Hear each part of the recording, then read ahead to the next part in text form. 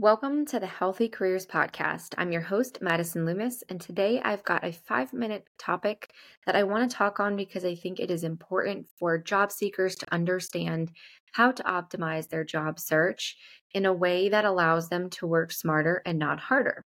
So, as an agency owner and somebody that helps people find jobs daily, I am very keen in understanding on the market right now. And I think there was a time where you could send in your application to Indeed, somebody would review it, they'd call you in for an interview.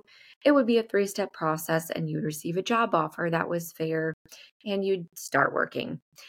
Those days are long gone. COVID really changed things. In the last few years, the market has been super competitive, and certain specialties in specific have been um, just highly sought after. And so it creates a lot of demand, which obviously leads to tons of applicants on these job postings. And then on top of that, you see a lot of companies that have downsized, especially on the administrative side. They're running very lean. And so there's not always somebody that's manning or overseeing the applicants and resumes that are coming in for that job posting. So the result of this oftentimes is that you hear radio silence once you've applied for a job, and or maybe you heard back from the person internally, but then you interview, you don't hear back. It's been 3 weeks and you're wondering where you stand in the job interview process. So as somebody that helps to move the needle and make sure that this does not happen, there is an overarching question that I think looms on a lot of people's mind, and that is working with a recruiter beneficial for your job search, or does it take away from your earning potential and your, opportunity to get that job? And I'm going to answer this in 2 different ways because the answer is yes and no. So, the important question that you need to ask is, if a recruiter reaches out to you, the first 2 questions that you should ask them are, how do you make money off of my placement? And if their answer is that they make money off of a percentage of your salary, you need to say, thanks, but no thanks, close the door and run away. That is a bridge that is worth burning.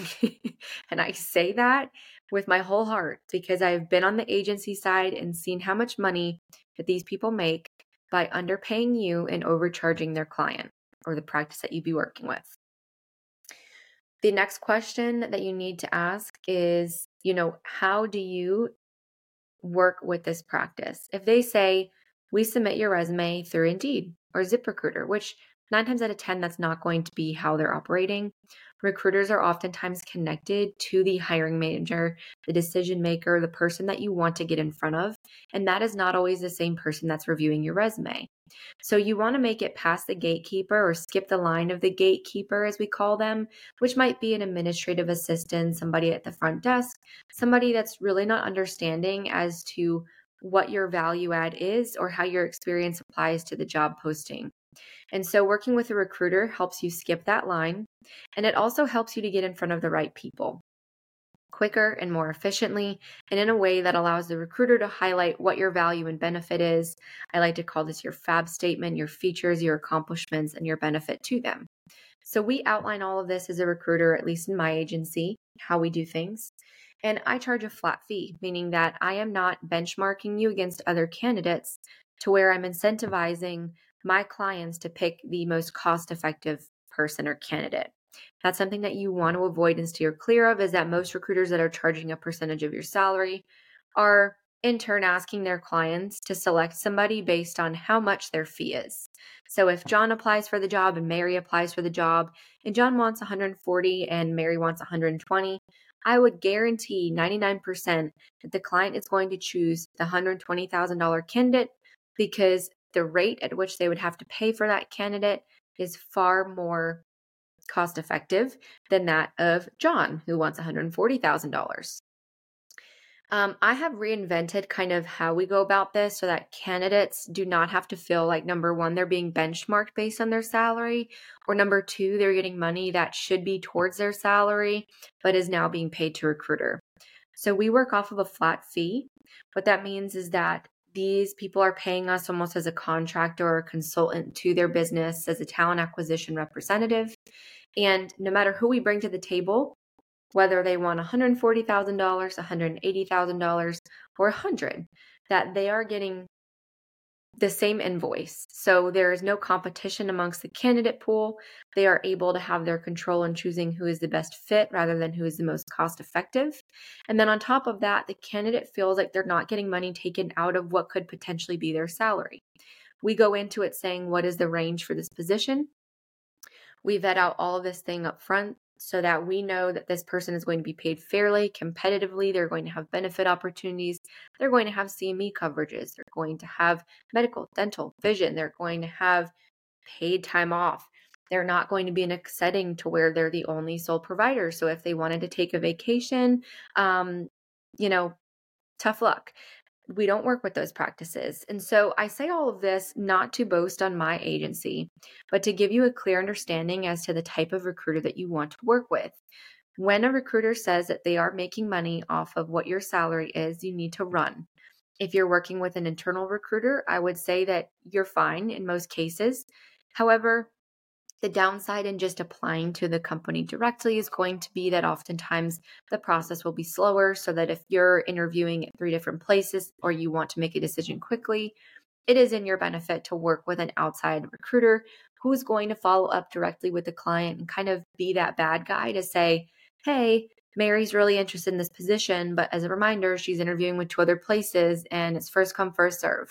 So where do we stand? And let's get the ball rolling. I would say this is the biggest benefit, is that they are going to be able to move that needle, no pun intended. They're going to be able to push the process forward in a kind and respectful way that doesn't interfere with the relationship that you should be starting to build with that potential employer that you're interviewing with. So these are just a few different ideas to think about when you are trying to decide if you should work with a recruiter or not. If you're totally against it, I get it. For every one good recruiter, there's like 1,000 really bad ones. So that's why I want to shed insight on this, because I think it's so important.